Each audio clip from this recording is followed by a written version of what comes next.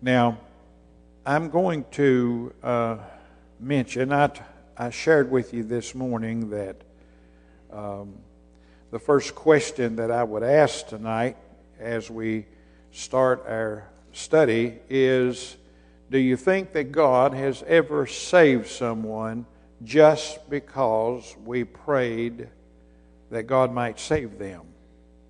Now, that's an interesting question that came up several weeks ago, I think, as a result of this study. And the study is coming from the 6th chapter. You don't have to turn there. I'll read the verse to you. And I've been preaching on Sunday nights for a long time about sowing to the Spirit. I've not preached anything or said too much about sowing to the flesh. And I think we all understand that the Bible's clear about that. To sow to the flesh, we reap corruption.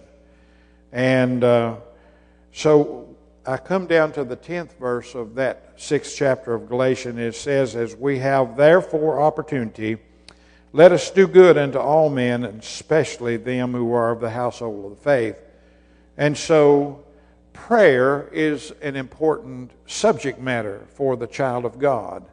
And obviously that is sowing to the Spirit, because the Spirit works through Christians, the Lord's people, in that matter of prayer.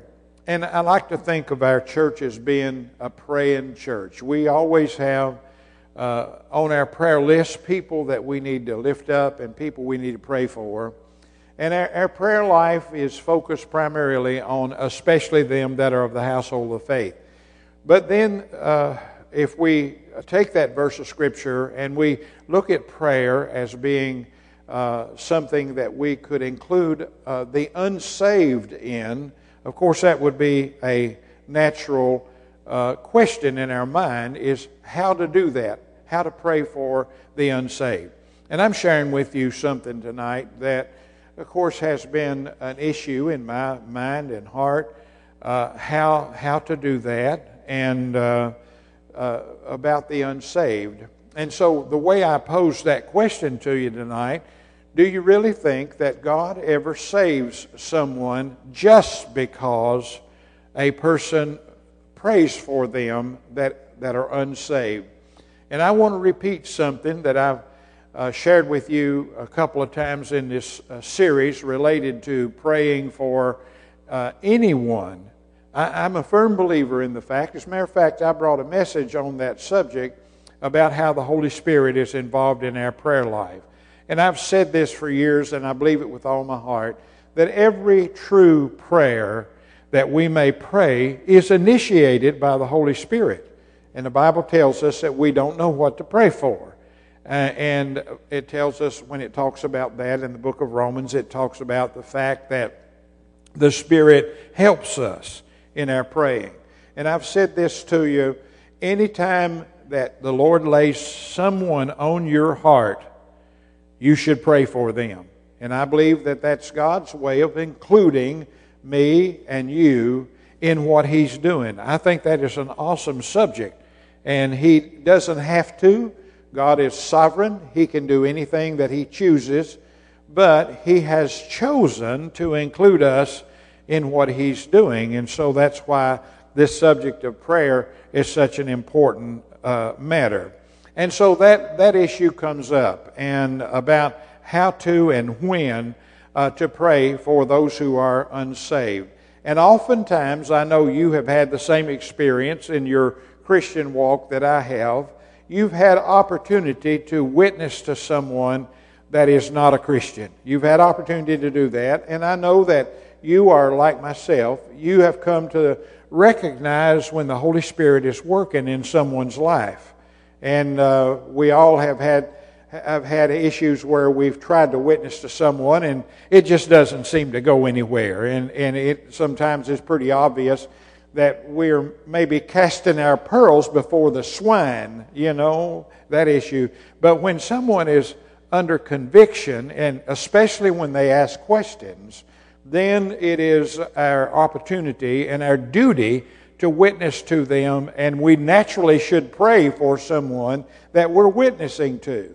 and have a burden for that person. And especially if it's someone that's in our family or someone we're closely associated with in that way. But this matter of the sovereignty of God, I think that sometimes people just don't stop to think about that, and they set aside the sovereignty of God in prayer. Now, I'm a firm believer in when we don't know how to pray for someone, that phrase that we find in the Bible, thy will be done on earth as it is in heaven, is a good way to pray. Is a good way to pray. And we should always seek God's will. Regardless, we should do that. But oftentimes people do that. They ignore that. And I think this might be a good time to share something with you that I've shared before and in this part of the study. I've shared with you that there is a group, there is a people who have adopted a belief that I think is bad and is wrong. And that group is called Word of Faith. Word of Faith. Now you might be surprised how many are involved in that. Word of Faith. And I want to just share with you some things about their way of thinking related to this. They believe that Christians can access the power of faith through speech. In other words, just speak it. If you speak it in faith, then it'll happen. Then it'll happen. And these are people that we might call charismatic. You know, if you speak it, and they're called. It says it this way: they preach a prosperity gospel. Name it, name it, and claim it. Kind of gospel is what they preach, and prosperity that we ought to be healthy and wealthy and wise no matter what. And they set aside the will of God. They set aside His sovereignty related to that. And you'd be surprised how much of that there is in the world. And in a moment, I will share with you some people who really preach that and share that or whatever. The founder of that way of thinking, of course, he wasn't the first one to come up with it. There was somebody back there in history that taught this. Kenneth Hagin.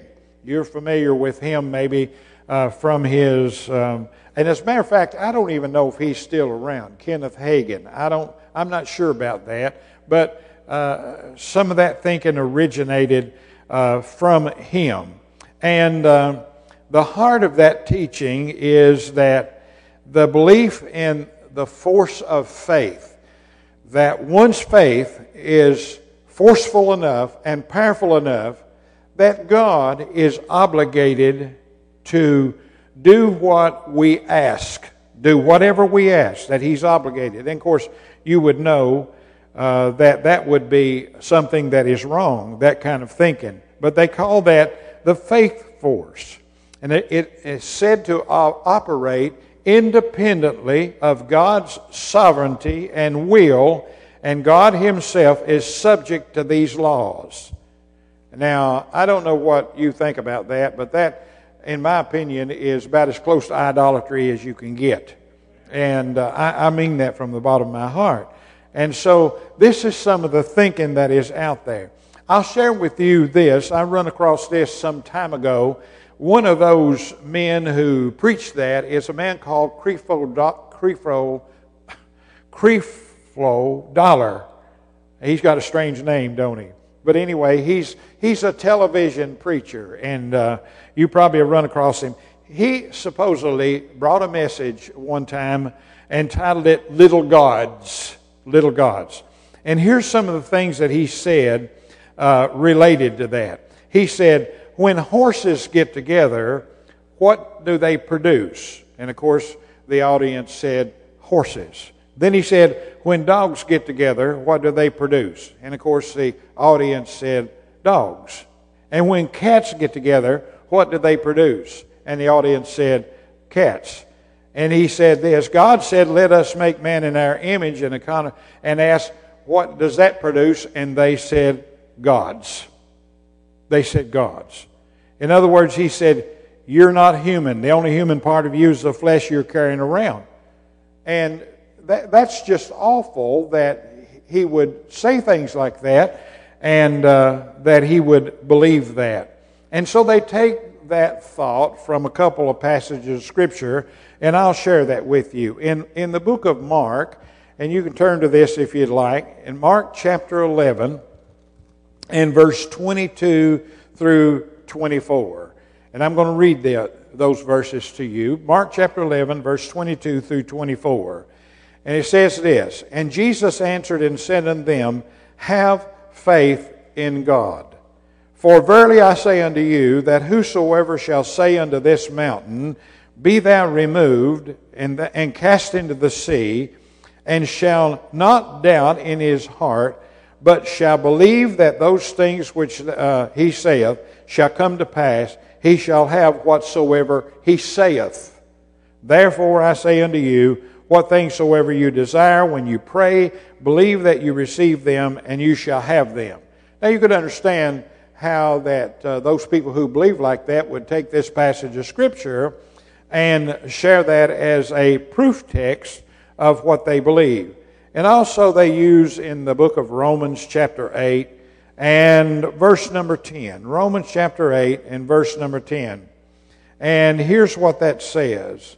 And if Christ be in you, the body is dead because of sin, but the Spirit is life because of righteousness. And evidently, Romans chapter 10 and verse 8. I was in the wrong place. I thought that didn't make sense. It says this in chapter 10 and verse 8, but what saith it? The word is nigh unto thee, and even in thy mouth and in thy heart. That is the word of faith which we preach. Now I want you to think about that just a moment.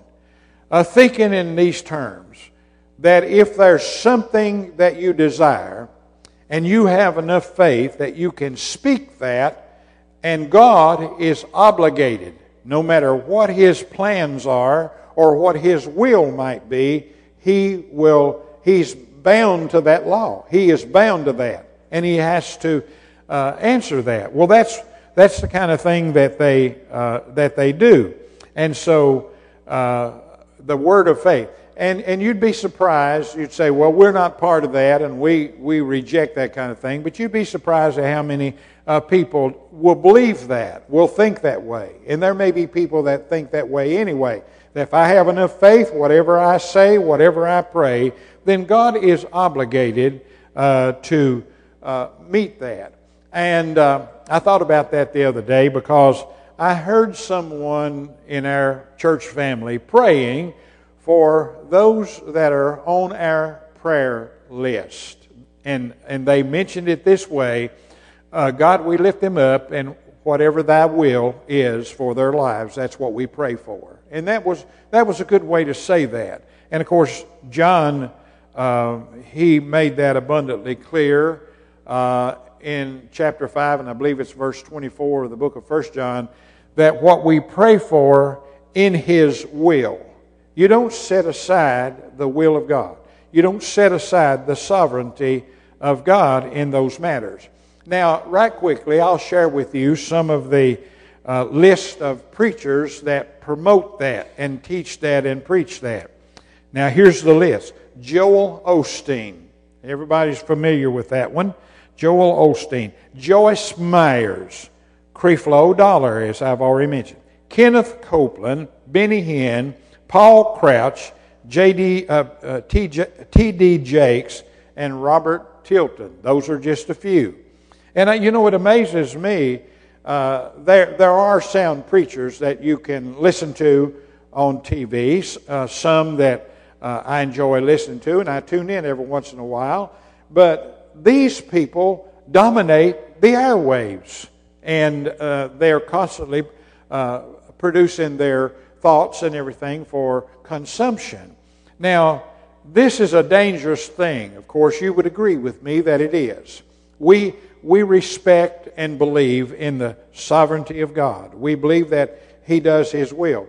So, the point I want to make is that I believe this has to do with the way that we pray for those who are unsaved, or the way we pray actually for anyone. And I'm going to share with you the second part of that 10th verse of the 6th chapter of Galatians about especially those who are of the household of the faith. And our prayer lives are primarily taken up that way because we know that they are the Lord's children, and we love them, and we care for them, and we pray for them. And that our church prays for people like that all the time. So how do you pray for the unsaved? Well, first of all, as I shared with you, you have someone on your heart, you ought to pray God's will for their life. First thing I think is we must acknowledge that the Bible teaches us that every individual must trust Christ as their Savior themselves. They must do that. And the Bible says that faith cometh by hearing, and hearing by the Word. Now, I'm a firm believer in that. I really believe that with all my heart. I believe that God honors His Word. Faith cometh by hearing, and hearing by the Word. And I probably just invite people to church more than I actually witness to them. I really do. I invite people to church all the time. And when I'm roaming around in the county, I do. Because I believe that there's something special about someone coming under the preached gospel. I just really believe that. I believe that's an atmosphere that God uses. And you know, I've thought about that over the years. I've thought back, and that's been my way of thinking for a long, long time. The Bible tells us this in the Great Commission, that we're to preach the gospel to every creature. And God said, and you know that I like this passage because I quote it or make reference to it quite often. God said in Isaiah 55, "My word will not return unto me void." Not return unto me void. And so we have a promise from the Lord that it's going to accomplish what He sends it forth to accomplish. And I've mentioned this in your hearing before, that, of course, you have to believe in the doctrine of election. Now, there are a lot of people who don't like that doctrine, but you have no choice if you are familiar with the things that are taught in the Word of God. The doctrine of election. And I've thought about this over the years, about how that in places in our world where the gospel is proclaimed, people are saved. And then there are places in the world where the gospel is not proclaimed, and very few seem to ever come to a knowledge of Jesus Christ.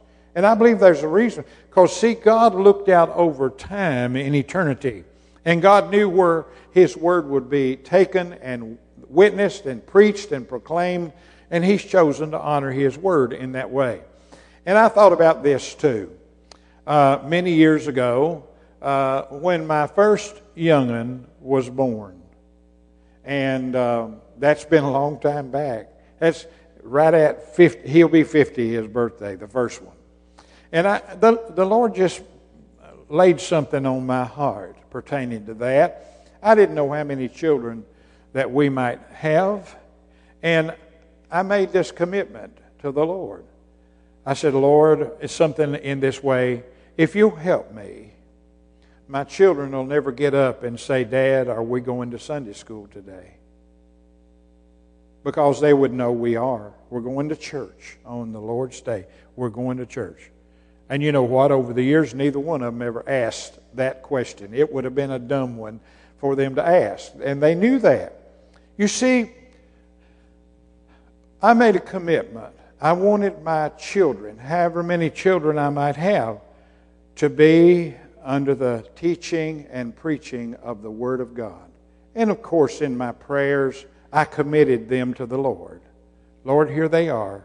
And I wanted them to be where they could be exposed to the Word of God. You say, "Well, preacher, did you ever remember praying, 'God, will you please save my son?'" I don't ever remember praying that. I really don't. But what I did do is that I done the best I could to teach them and have them under the preaching of the gospel. And I believe that God honored that. Of course, God saved both my boys. And so when it comes to, and I'll not go on with this. I may take the subject up again next Sunday night. But when it comes to our witness and our concern for the unsaved, and we ought to be concerned for them, the very fact that the commission would to the church would be to preach the gospel to every creature. The fact that that's true in the Bible means I ought to care about every creature. That I ought to share the gospel wherever and whenever I have opportunity to do so. And to know that God will honor His word in the way that He chooses to do so. And so I want to say that I believe primarily in thinking about praying for the unsaved, share the gospel with them. Share the gospel with them and pray for them, because we can't change someone. We can't convict a person. Only the Holy Spirit can do that. That's His work. And we need to be awful careful not to intervene and try to do God's work for Him. And so we'll end our study there. I know we're going to, here in a moment, share together in the Lord's Supper. So I don't want to take up so much time. You know I can do it. I don't have any trouble with that. I have the gift, you know. But anyway, I want you to think about that. And we ought to seek and try really, really hard to get as many people as we can under the teaching and preaching of the Word of God, and to share that ourselves. That's a part of our personal witness in life, is share the gospel with others. So, Father, we thank You and praise You for this an opportunity we've had to think about this matter, that prayer would include those who are unsaved, that we should seek their salvation. We should care about them. We should desire a work of the Spirit in their life. We can't do that work. We have the responsibility of witnessing to and teaching and preaching, but we cannot do the work of the Holy Spirit. That is Your category, and we honor that, and we believe that.